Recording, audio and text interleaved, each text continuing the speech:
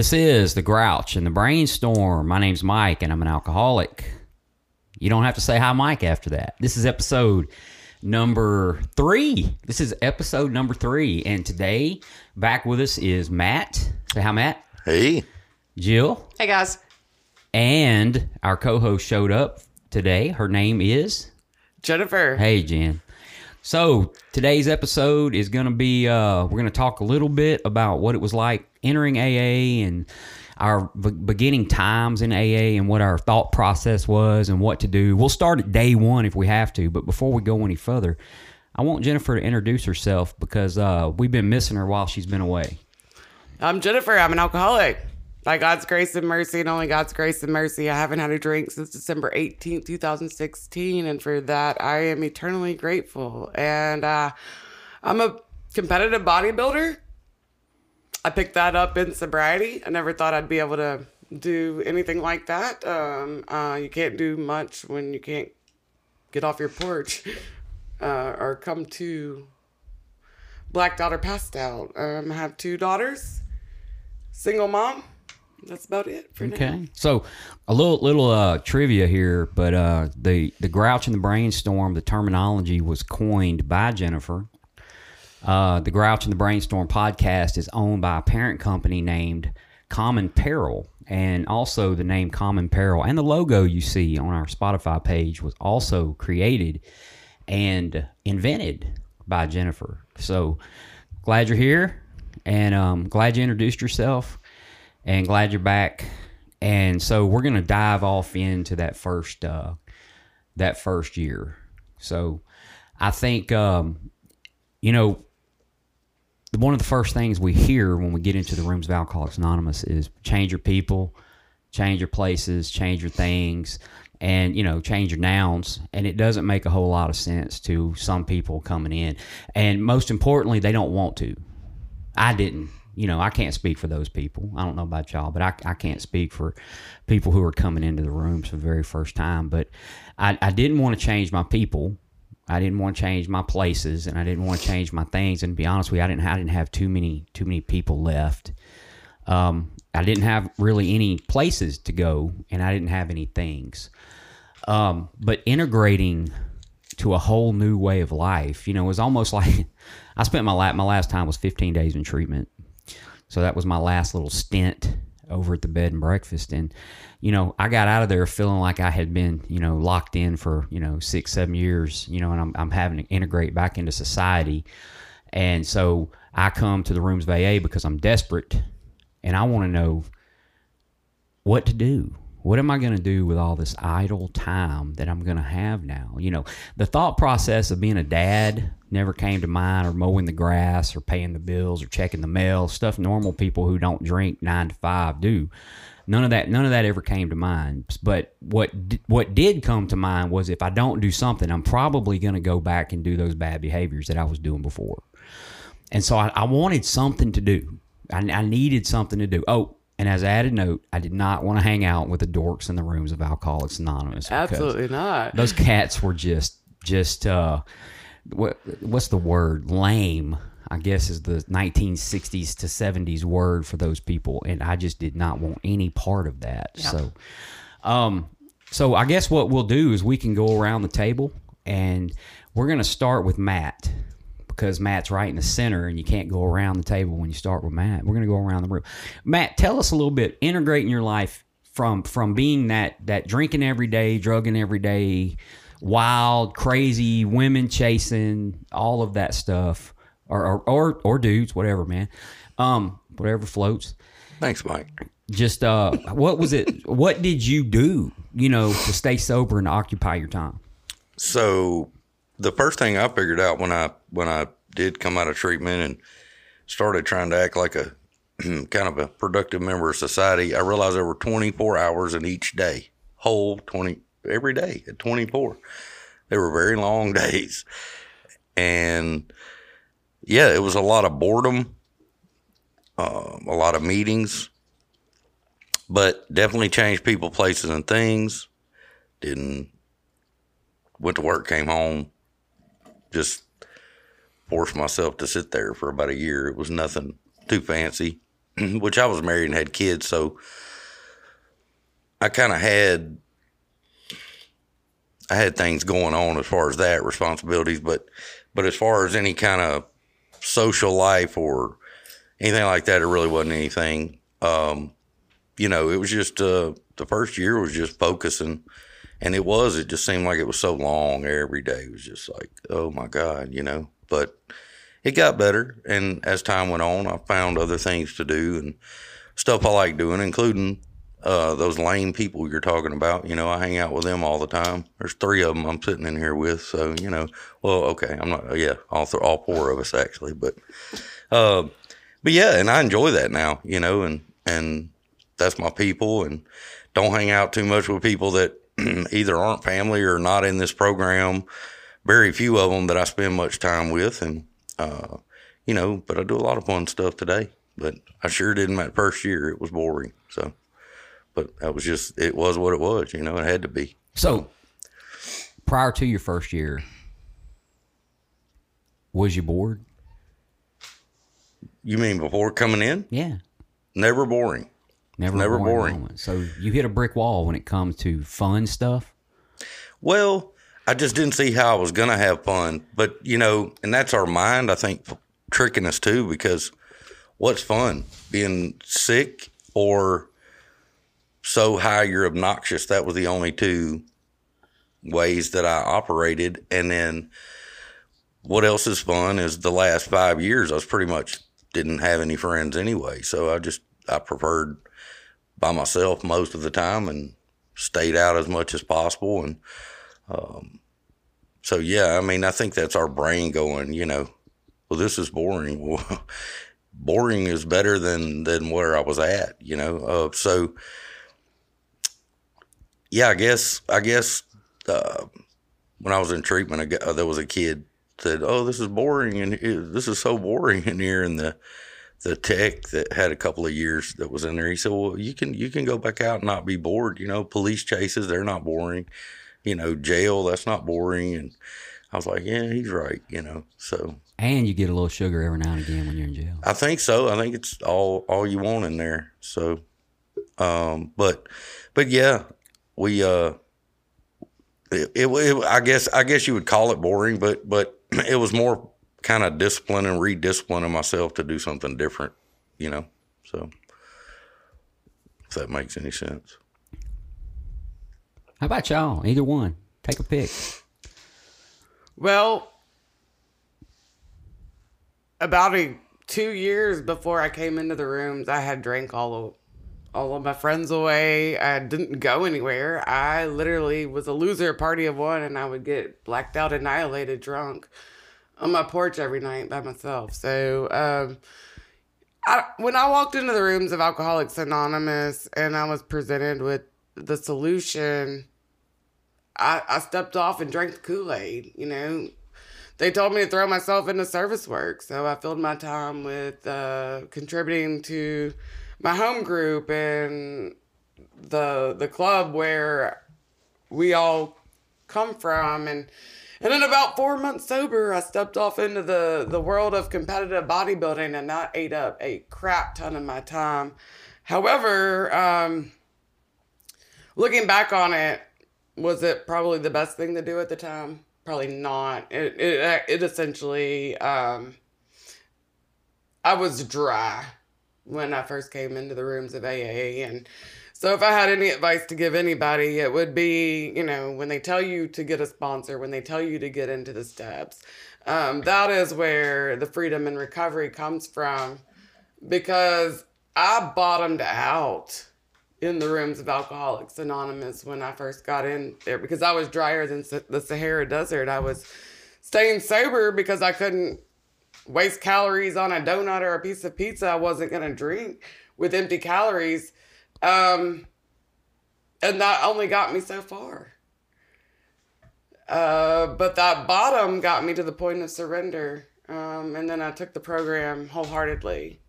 I actually took a break for about 2 years from the bodybuilding. And I had really, really worked on my spiritual life. And so I tried again this time. but with God. And that seems to work for me today. So I've acquired so many friends in the rooms of Alcoholics Anonymous, and it's never boring. Even at the meetings, I can remember days when I first was in the program, I would white knuckle through the day. I'm like, if I could just make it to 5:30, it didn't occur to me that I could go to a meeting not at 5:30, but I thought like if that was your home group, that's the one you had to go to. And then I quickly figured out that there's meetings all day long, and I can go to meetings. I can call up other alcoholics. I can, we go and do things as big groups together. We go eat. And I think about 2 years ago, I made it a big deal that I would just grab groups of people. And it didn't matter who you were. If you want to come, everybody's invited, and we all go eat. And I mean, there would be times at the restaurants that people were looking around like, are these people drinking? Or because it was just like we were the same people. But we weren't drunk, and we were having fun. Cool. And that's the biggest thing, that I can go to dinner, have fun, and laugh, and remember it the next day. And I think some of the funniest characters and wildest characters that I've ever met have been in Alcoholics Anonymous, and they're completely drink and drug free. For sure. And they are off the chain funny. Like, it's not even close. Oh, right, man. Some of the conversations that we even have pre-meeting, like the things like that we can talk about, and it's like you take the mask off, and things that I thought that I would never, ever, ever secrets. Like, and it's just like you, like the day we're talking about when I went to New York that time, and I had.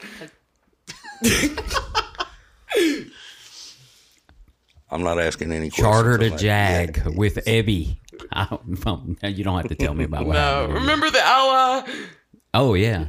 Yeah. I remember that conversation. Yeah. Okay. Definitely taking the mask off there, folks. Yeah, a lot of we find a lot of those folks that used to be, what's the word?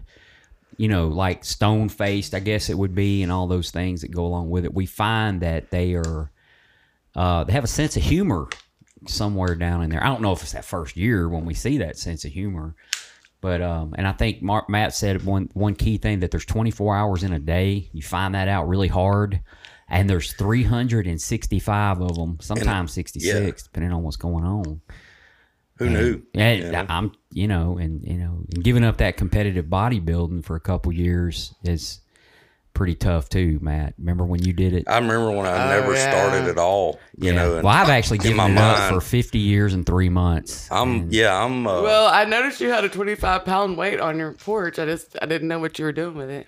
Well, I use that as a fishing thing. Oh. I told you it wasn't for weightlifting. I was like, he's doing some kind of mic thing with that. It's not related to weightlifting. Apparently, the last person that lived here had a weightlifting problem as well. Oh, so. Yeah. But so what about you, Jill? What about just describe that first year or two, if it took longer than a year to kind of integrate into the lifestyle or the program anyway. Actually, I'll have you guys know that there were a lot of things I didn't do, but there was a lot of things that I did do right. And, what I first did, of course, went to treatment, and they suggested I live in a halfway house. And so I did so. After 3 months of treatment, I lived in a halfway house for 9 months. So my first whole year was pretty much in a controlled environment. Oh, okay. And so, when I lived in the house, we were expected to make a meeting every day, and I hadn't made a meeting every day for about 9 months, just nonstop. I really did. I was there, and I may have been sitting on the back row, and I may have been making, dumb decisions, but I was there, and I got involved, but barely. I was one of those people. And so, you guys are right. It scared me to death to think what life would be like after getting sober because I couldn't imagine it being any sort of fun or satisfying without everything that I couldn't have. I couldn't imagine a life without my friends. I'm living in Rayville, and I don't really know anybody but these people that I got sober with, and it's almost like its own community. And I wasn't quite sold on it. I still felt like I felt really alone. And I just really didn't think I was ever going to have fun again. And I fought it. I was like, a lot of people went to town and got involved in young people in Monroe. And I was like, nah, they like do fun things. I can't be a part of that. No, seriously. I was like, they're playing volleyball. No, I can't do that. Almost like you're not worthy enough, or that's how I was. Yeah. And I mean, I wasn't opposed to a good time. And I remember, I ended up moving after I left the halfway house at a year to Monroe. And so my best friend and I would go to these meetings, and I started to actually have some fun and do some things. I was caught up in a early recovery relationship, which I totally shouldn't have. I had my eyes on him in treatment. God.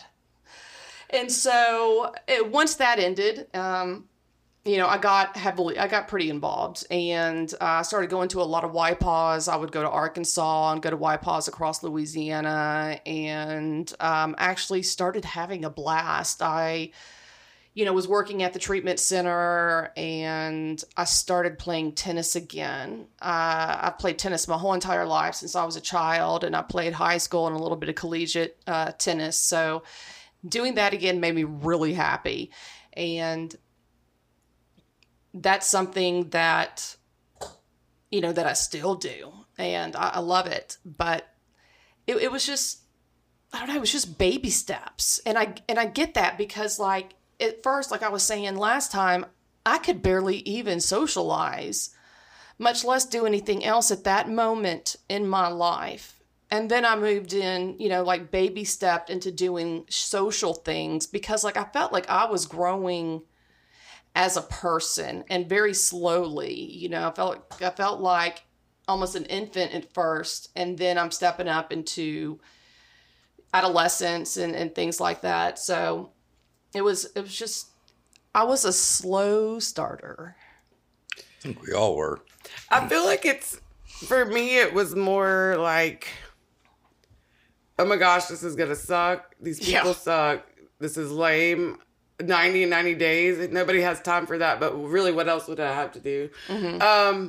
But then it's like, one day you wake up, and you can't imagine life being any different. I totally agree. Once you get sober, like, I can't tell you the day, but it's just like, one day you wake up and you can't imagine drinking again. Right. Like, the desire's gone. And you're questioning, like, how did I do that for so long? You don't even relate to your old self. It was like, I literally spun out in neutral for 20 years. I did literally nothing but just get drunk and get high. And how in the world did I do that? How did I function? I don't know. What was I doing? Who was taking care of all this stuff when I was still drinking? God, Yes, it just blows my mind because I feel like I have two parts of me. There's old Jill and there's new Jill. And I think about old Jill sometime. I'm like, no, it just like baffles me. Oh. I literally don't know. I've thought about that a little bit, and like how I was employed apparently. I did a lot of stuff, I heard, but yeah. It's ridiculous, the lies that we tell ourselves, because I really thought I was doing these great things. I thought I was looking great. I mean, I just thought, man, my ego, it was ridiculous. And then when you get sober and you realize, first of all, I'm disgusting. Second of all, I haven't done anything noteworthy in so long that whoa. That's all I can say is So whoa. there's a guy that came into the program that I graduated high school with. And I think somewhere along the way, it was our 20-year reunion. I was like, Jay, you got to come with me. I'm going to have to go into this reunion and talk about how I invented Post-its like Romeo and Michelle because, like, my life is like, I've been divorced twice. I've been Alcoholics Anonymous. Like, nothing noteworthy to share, but I can so relate to that. Here I'm thinking I am just the queen bee of the world, like, you know, when I'm drinking, and just the thought process and that pitiful and incomprehensible demoralization that you just don't know. Like, that's normal, and in some kind of twisted, warped mind that I had. Yeah. But I think when you get sober in that first year too, and everything slows down, and you have a lot of time to think, and your brain is everything's going on. Like, the question I got was, "Who are you now? You're 38. Who are you? What do you do?" I didn't even have a clue. Yeah, I was like, "That's scary." Did somebody ask you that? No, I just sat there and went, "Wait a minute." You know, all the fun, in quotation, air quotes, that I used to have, I was just constantly involved in all that kind of stuff. And I realized I didn't know what I really liked doing. I didn't know the kind of people I really liked hanging around. I didn't even know my personality, like, because I'd be drunk and stupid, and, you know, I thought I was the life of the party. Well, I found out 5 years later of sobriety, I don't always want to be the life of the party. Sometimes I just like to be totally alone, not talk to anybody. But it's taken me a while, you know? Yeah, I kind of figured out that I'm like an extroverted introvert. Me too. When I'm around people, I like to be around people, but then it like sucks the life out of me. And for so long, I thought I just had to hang out with people because I didn't want to be alone. And Because that's I why we didn't want to be drank. alone in my head. Yeah. And so I'd hang out with people. I didn't even have to, I didn't even like them. Isn't that I'd hang out awesome? with Though? them. You start hanging out with people you don't have anything in common with, and by the time you get up, you're like, there's like 7.5 billion more just like that. I probably need to meet them all. Right. Yep. And when I was drunk, I was like, I need to meet them all. Yeah. But I don't remember meeting any of them. Yeah, it's crazy. It's crazy how it works, you know, once you're sober. Yeah, and then like you said, I didn't know who I was at all. I was a chameleon because it was whoever I was with at the time, whatever boy, whatever they liked. I seemed to, you know, oh yeah, well now I like that too. And it takes a minute to like experience and find things that I do like or I don't like, or you know, and today I can say no. That's exactly No, I right. don't want to do. No, I'm not going to do that. I don't want to do that. I have no desire to participate in whatever that activity That's what I was going to is. say, is like today I can go, you know what? I don't like that. I don't like to do that, or I don't like to eat that kind of food, or I don't like to Or eat food whatever. at all. Or eat, well, I can't say I that. prefer canned chicken. That's right.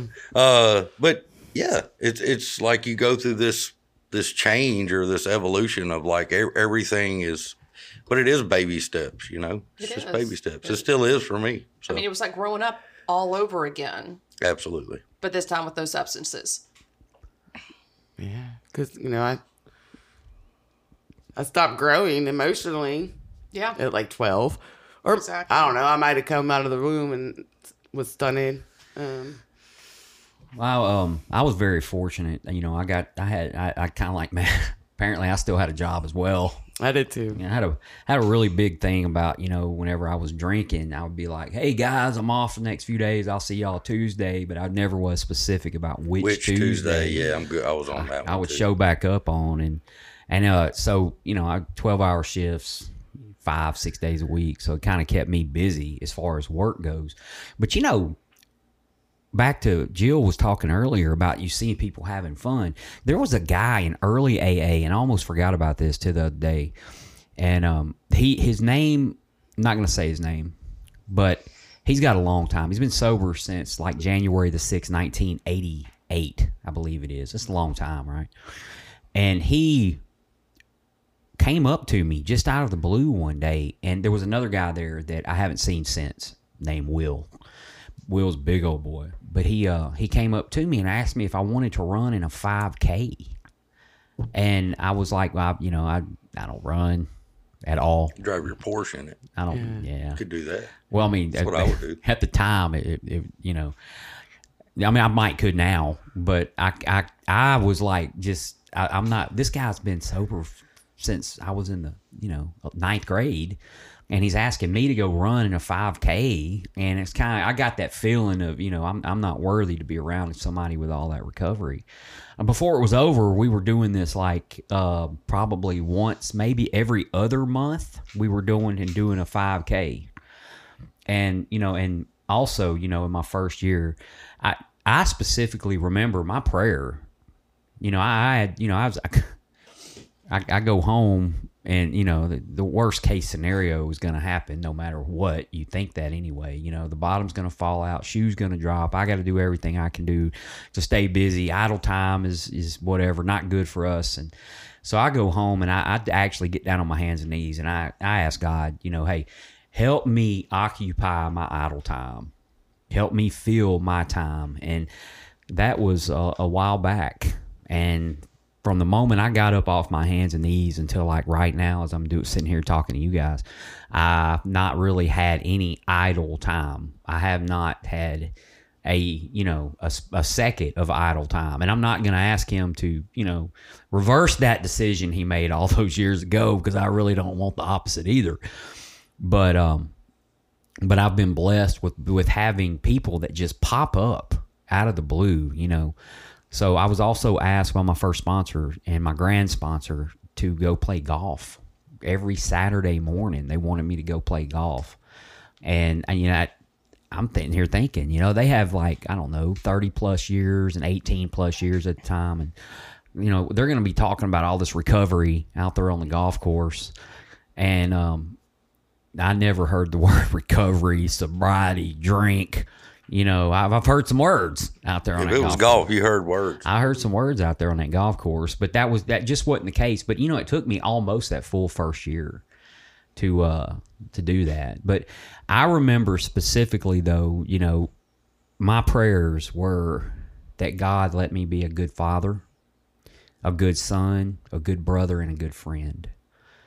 I remember those four things, and I would pray those every day, but then when I would go to meetings, I would try to listen to the things that were being said that would help me be a better father, a better friend, a better brother, a better son. And, it wasn't too long after that I entered into a relationship as well in that first year of sobriety. And that was a relationship with my daughter. And I had no idea. I had an idea I had a daughter. I was pretty sure. Yeah. I was there when that's a whole nother podcast. Let me tell you, that's something for National Geographic. I was there the day she was born, and but she had actually wanted to, she wanted to go do these 5Ks. She wanted to go walk every day. So I would meet her at her house. I mean, I was the one that was estranged. I was outside I was, basically like I am now.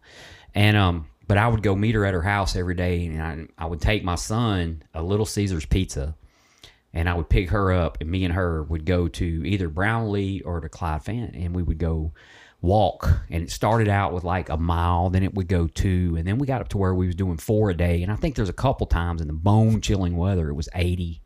Not 80 miles. No, it wasn't 80 miles. It was bone-chilling 80 degrees outside. No, it was 8 miles, I think we did a couple of times. But we did a lot of 5Ks. And I remember, some of those first experiences, my daughter was, I kept telling her, get a case for your phone. Get a case for your phone, She never would get a case for her phone or whatever it was, And we were at a 5K and she broke her phone.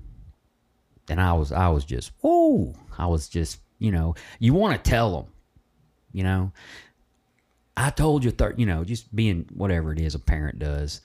And so I had to, one of my first times I ever got to practice that pause, pause. Because, unlike a lot of folks, and definitely not against the way I like things to be or wanted things to be. I was going to have to drop her off later and go on back to wherever I was staying at the time, my apartment or whatever it was. And so I tried to chill, and while we were walking, I remember we were making good time or running. We were in Firecracker 5K, so it was July. I got sober in June, if that tells you anything. I got sober June 21st. This was July the 4th, so I'm thinking it might have been the following year because I probably couldn't even walk on July the 4th. So it might have been a year after that, but we were walking, and she had already broke her phone. We were making good time. We were somewhere in that neighborhood of beating our last 5K. All of a sudden, I get competitive, for the first time in my life, and so we're making good time, and her shoes comes untied. Now you got to remember, it's an 11-year-old girl, right? Well, she might have been 12 by then, but her shoe comes untied, and she's like, "Dad, tie my shoe." Or she can tie her own shoes. Don't get me wrong, but something happened, and she sat down on the grass, and I started tying her shoes, and the frustration was building with the phone. And the fact that we were making good time, and now we were going to start falling back in the crowd, and something hit me that said, "Hey, bro, this is what a dad does. You asked to be a good dad, and now I'm giving you the opportunity to be a good dad. You may want to chill for a bit." And at that point, I was just like, it doesn't matter. We'll go get another phone. It doesn't matter. The race is, and it's not that important, and that was probably 10 phones ago. I think that was the iPhone 3. Oh, wow. Yeah, I think that was iPhone 3 or 4 or one of those, back when they started making the square body from the round body, and then they went back to the round body, but we're not going to promote their products. But that story just sparked so many of your personal stories, especially when it comes to your daughter. And that's another cool thing is we get to know each other, and I don't consider any of y'all friends. I feel like you're family. Like, you are my extended family, and it's like sometimes I can tell your story better than you can, or vice versa. And you did become a good father. I'm still working on it. And it's okay today to be working on stuff. You know what I mean? Used to, the expectations are like, I'd be like, oh, I'd beat myself up. Yeah. And now it's like, I am working on it. And it's okay to do that. But I think sobriety gives us the blessing to do or become good friends and parents and daughters and sons. And, my kids grew up in the rooms of Alcoholics Anonymous. My youngest was in diapers when I came in, and I was so afraid. I'll never forget. It was an old timer. He was a Marine, and he was crotchety. But at my 1-year sobriety date, he went to share about, me or whatever, and he talked about how he was impressed because I would bring the kids with me, and I'm like, oh, great, he's going to talk about how they terrorized the room, and that wasn't it. He was impressed that I did what it took to stay sober, and if that meant bringing my kids with me. And really, I'm the one that gets bothered when my kids act up in a meeting. Nobody else is disturbed at all, but... Yeah, I remember that. I remember when you first came into the room. Matt, I think I remember when you first came into the rooms, and that was, if I'm not mistaken, 5 years ago yesterday. Mm-hmm. Celebrated 5 years yesterday. So 5 years yesterday. I know we need an applause track I could put in the background right there. So, we're talking about our first year of recovery. We're talking about the family aspect of it. So, I've talked a little bit about my family aspect of it, and so and we'll go this way, okay? How did your family react to sober you? We're not going to say recovered quite yet because we're still in that, but that sober you. How did your family react to that? I think that's the first time I heard my dad say he was proud of me. Yeah. My family, I think, were just ecstatic, and they still are. And they know that everything that I've done and everything I went through, and everything that all the hurdles that I've jumped over and all, and they're thrilled. They're absolutely thrilled. I think they get to see like, you know, the best of me now, and they love it. Supportive? They are my biggest fans. They ever been to meetings with you? No. They did come to Family Day. At the The treatment center. treatment center? Yeah. Yes. Well, a family day is something that, you know, the normal person out here who may listen to this thinks of family day as like, you know, hot dogs, hamburgers, everybody's barbecuing and talking like you see on, what was that show that just came out on Netflix? Wednesday?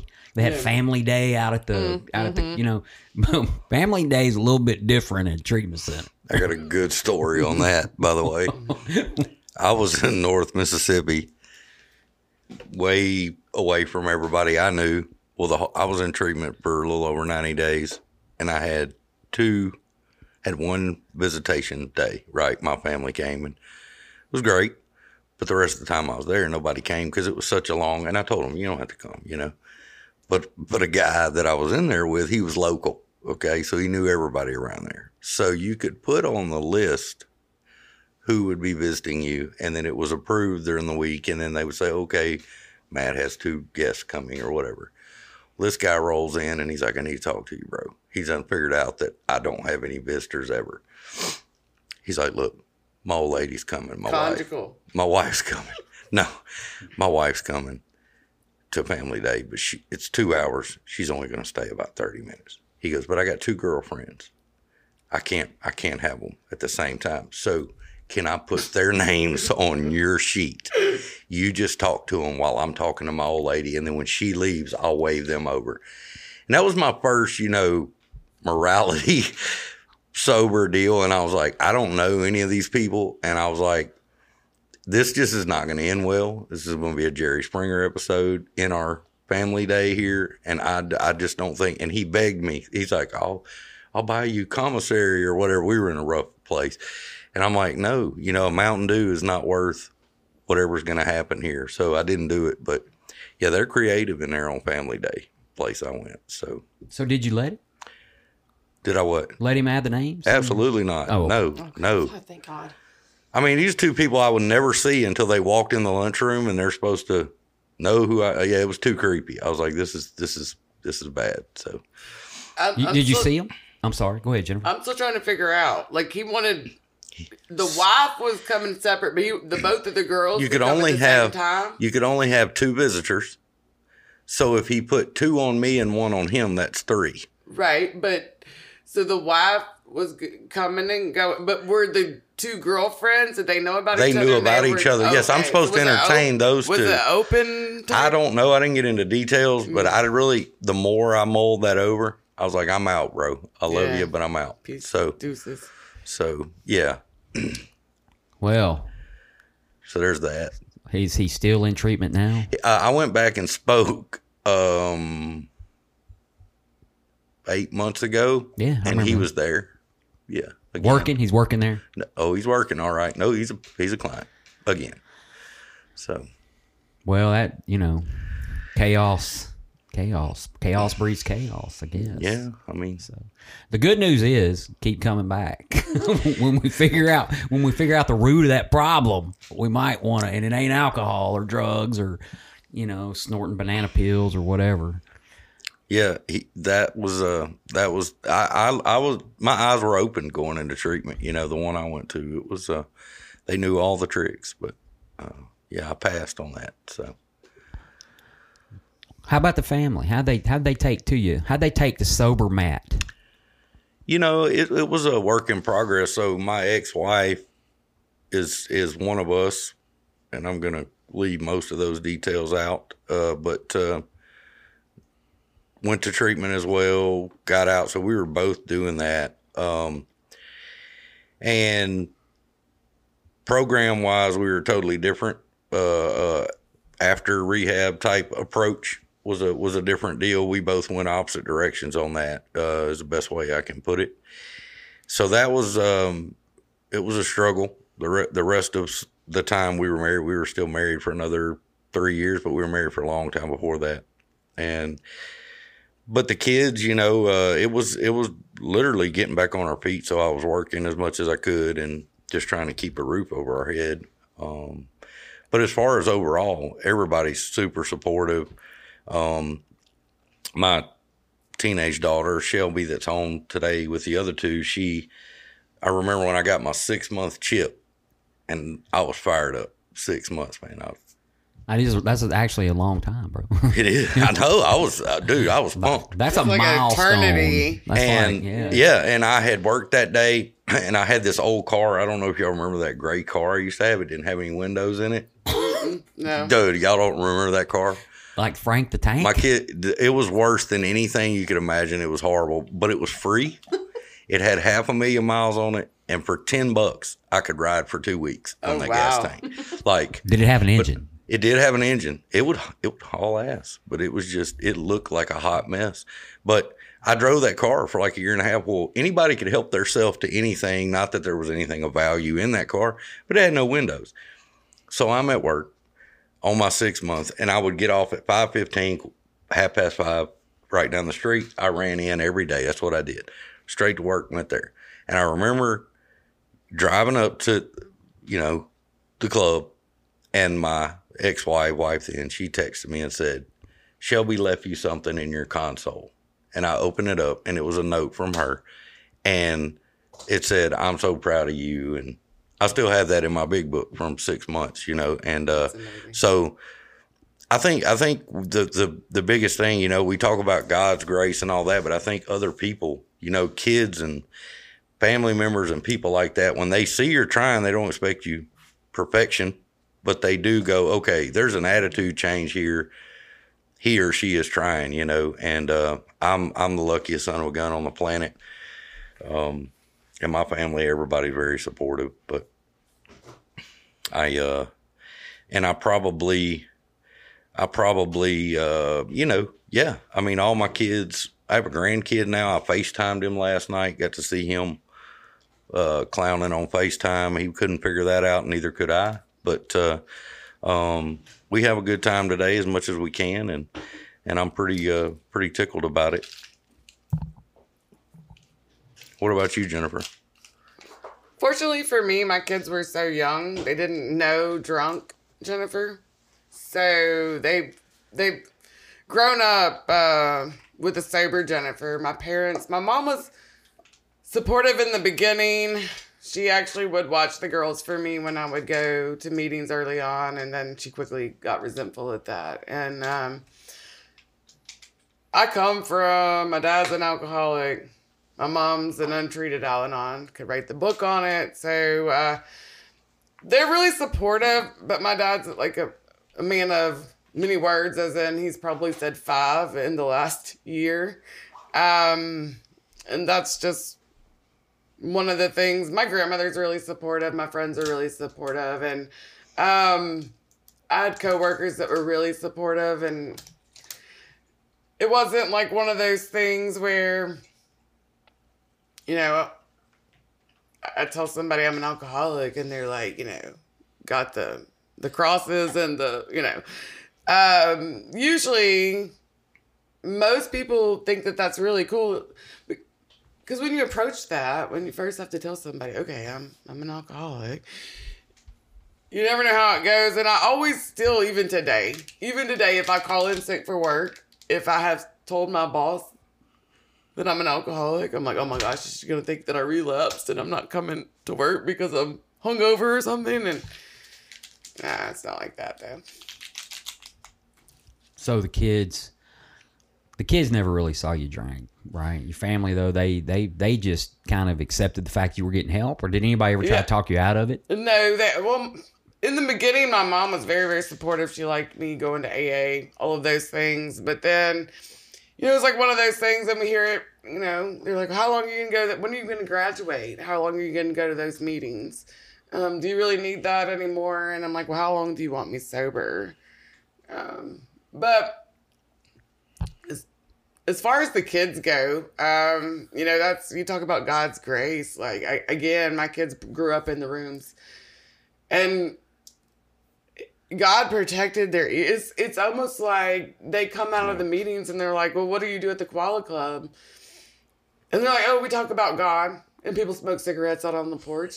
Like, they don't hear any of the other things that, get discussed in the rooms. And I think that's amazing. And fast forward to today, my youngest daughter is like the town crier. I'm like, you probably go around telling all your friends and your teachers your mom's an alcoholic and she goes to the Koala Club. She's like, I don't. And I'm like, well, you were just telling somebody, some other important things that you shouldn't have said.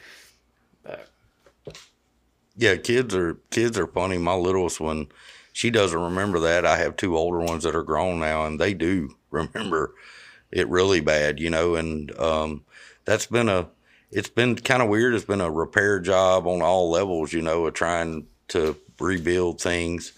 And it's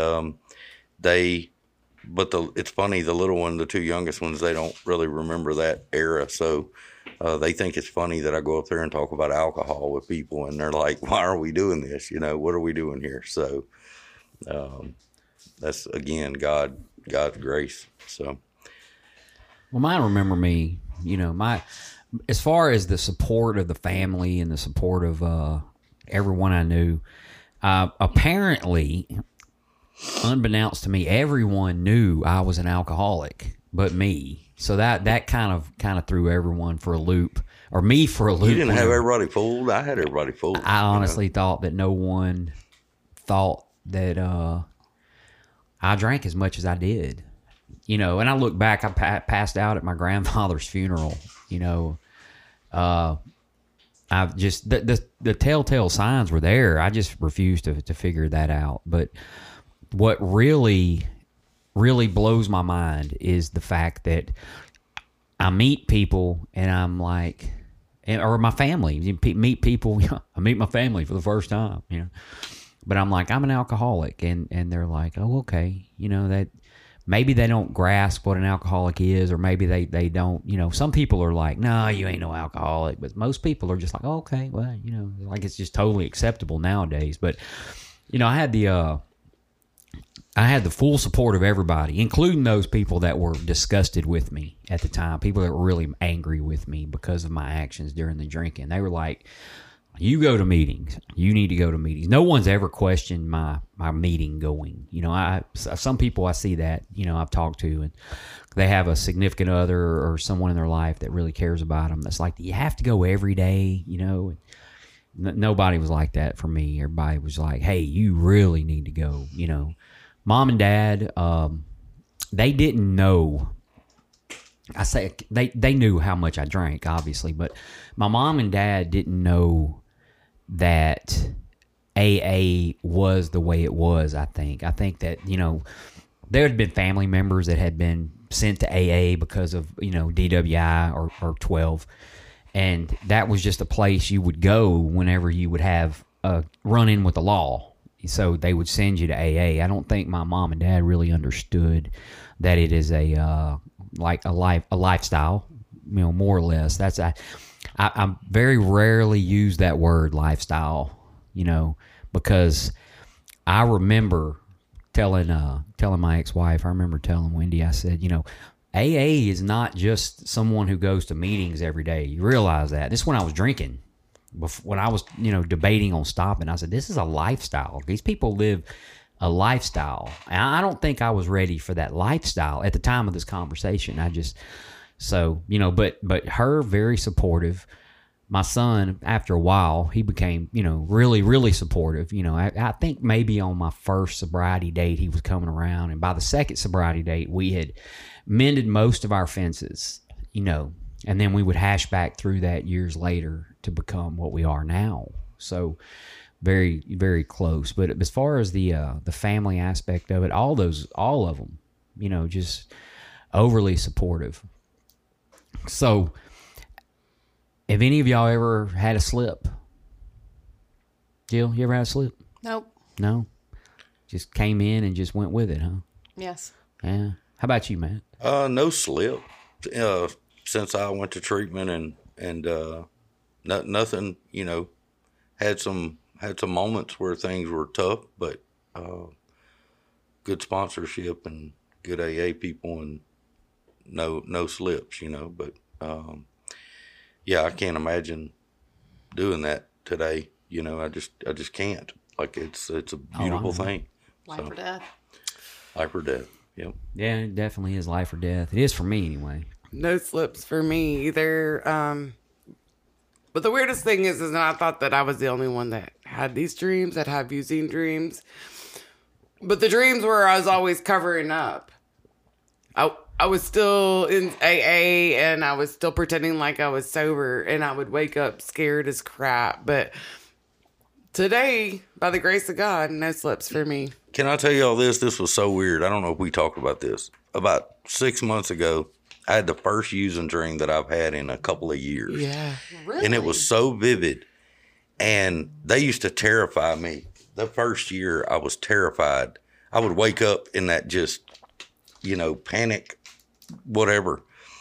And I had one, and I woke up, and I remember sitting there just for a second in that same feeling of terror, And then I started smiling, and I was like, cool.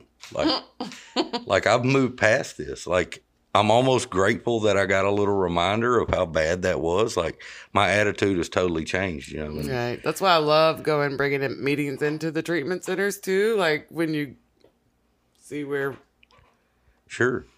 we were. Sure. And how just how clueless I was about everything, and in recovery and what it takes to stay sober, and how I just thought I was just an expert 3 days in, like 3 minutes sober, and I didn't know anything. I slip a lot. Yeah, I'm not like you guys. My first original sobriety date is 11/18/04. It's covered up right here on my arm. So my last sobriety date was June 21st of 11. That was the last one I had. And the most recovery I had probably between a long time. I don't know. I got sober when I was 38. So between the age of 27 and 38, the longest I had was 92 days. And so, but I mean, I did not have that one thing, the desire to stop drinking. The one thing you have to qualify you to get in a Rooms of Alcoholics Anonymous, I just didn't have it. It had to get bad enough for me to go in there. So, I've slipped, and I haven't slipped since, but I wasn't ready. So obviously that's just going to happen.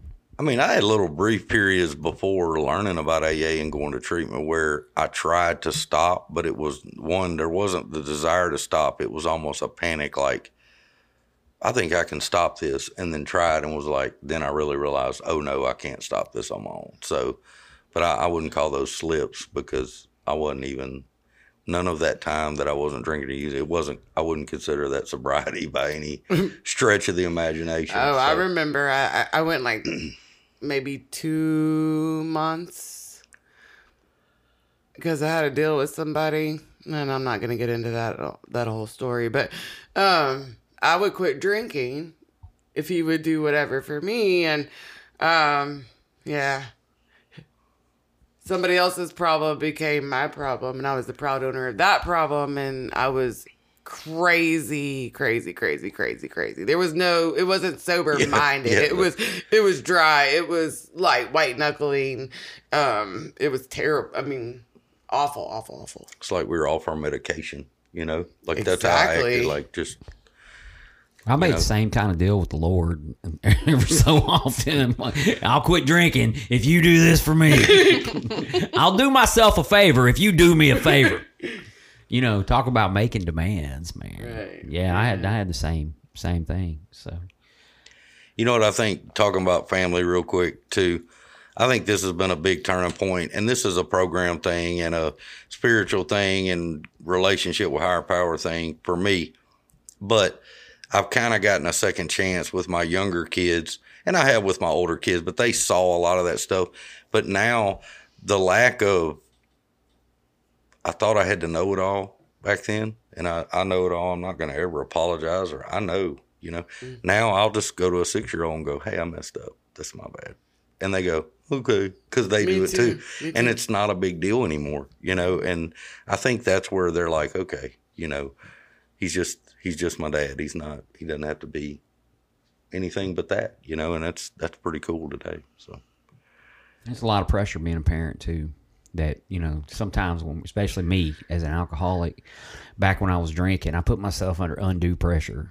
You know, I'm supposed to have all the answers, and you know, I didn't even read the manual. You know, and of course that's absolutely no reason for my drinking. My drinking had nothing to do with anything about being a parent, but you know, there was a lot of undue pressure I'd put on myself whenever, you know, now looking back, if I'd have gotten sober. And I didn't, so that's all that matters. But if I'd have gotten sober when my kids were very young, you know, we could have kind of grown up together a little bit. And, you know, and then they were 11 and 13. By all means, that's not too terribly old, you know. But anyway, can y'all think of anything we need to add? About family or Just in general about what we might have been missing about that first year and those experiences. I think overall the figuring out, you take the time away that your mind's occupied with substances and all that entails. And I figured out today that, and I don't mean this in a bad way, but like I figured out that I naturally have like some form of ADD or whatever. I'm always busy. I always want to do stuff. My brain has to be busy doing stuff, whether it's reading a book or fishing or whatever it might be. Reading a fishing book. That's the perfect combination right there. But I figured that out in healthy ways now. Like I realize that's just how I am. And I don't know, but idleness, just sitting around staring at the four walls, is not how I roll. So I've learned to like try things that I normally wouldn't try. And some of them I go, I don't like that, and I don't do it anymore. But some things I've really fallen in love with doing, and I like doing. And yeah, it's pretty cool today to try to figure that out. And I'm still working on like what I do now and what I'm about, you know? Yeah, finding hobbies have been instrumental. Because I didn't have those. I didn't do anything. right. Yeah. I know. I go, you know, skydiving, Rocky Mountain climbing. I just do all kind of stuff. You go skydiving. No, I haven't yet. I've Yeah, done because some Rocky Mountain climbing. we were supposed to go at one point. You know. Also, too, I would have. You know, the Big Book was like a coaster for the first, I don't know, several months for me. You know, I said I read it, but I listened to it half-assed. But at some point, you gotta study the book to get into the solution, and obviously the solution. I mean, once you get into the solution, you're spending a little bit of time on the spiritual life, and the step work, The and emotional work. the emotional, and sometimes. I can tell you today, sometimes emotional hangovers are way worse than the physical hangover. And that's just an indication when I get like that I'm not doing something. I'm probably lacking on a 10. Or I need to go back to a 4. Mm-hmm. Well, there's always a step for just about everything we do.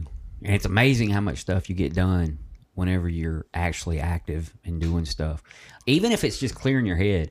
And I'm going to close out here in just a second, guys. But I went the past couple days. I just went motorcycle riding. I went out there. I got on my motorcycle and I headed. Yesterday I went to Arkansas, or right there on the Arkansas line, up like Benton Road, you know.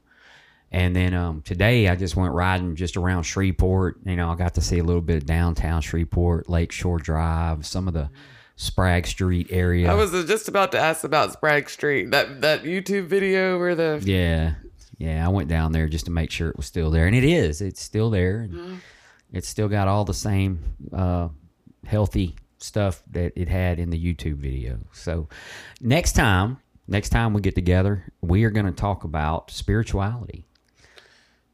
Spirituality versus religion? No. We're going to talk about spirituality. We're going to talk about religion, but spirituality and religion, and the reason for that is I remember the massive internal debate I had on what is the difference? What are these people talking about? So I'm going to share a little bit of my experience, and I hope you guys do too, about the spiritual aspect of the program. Because for me, it's just a must. It's just something I have to have. But we're not going to dive off into that. But for the gang here at the Grouch and the Brainstorm, we're signing off. Have a good week. Good night.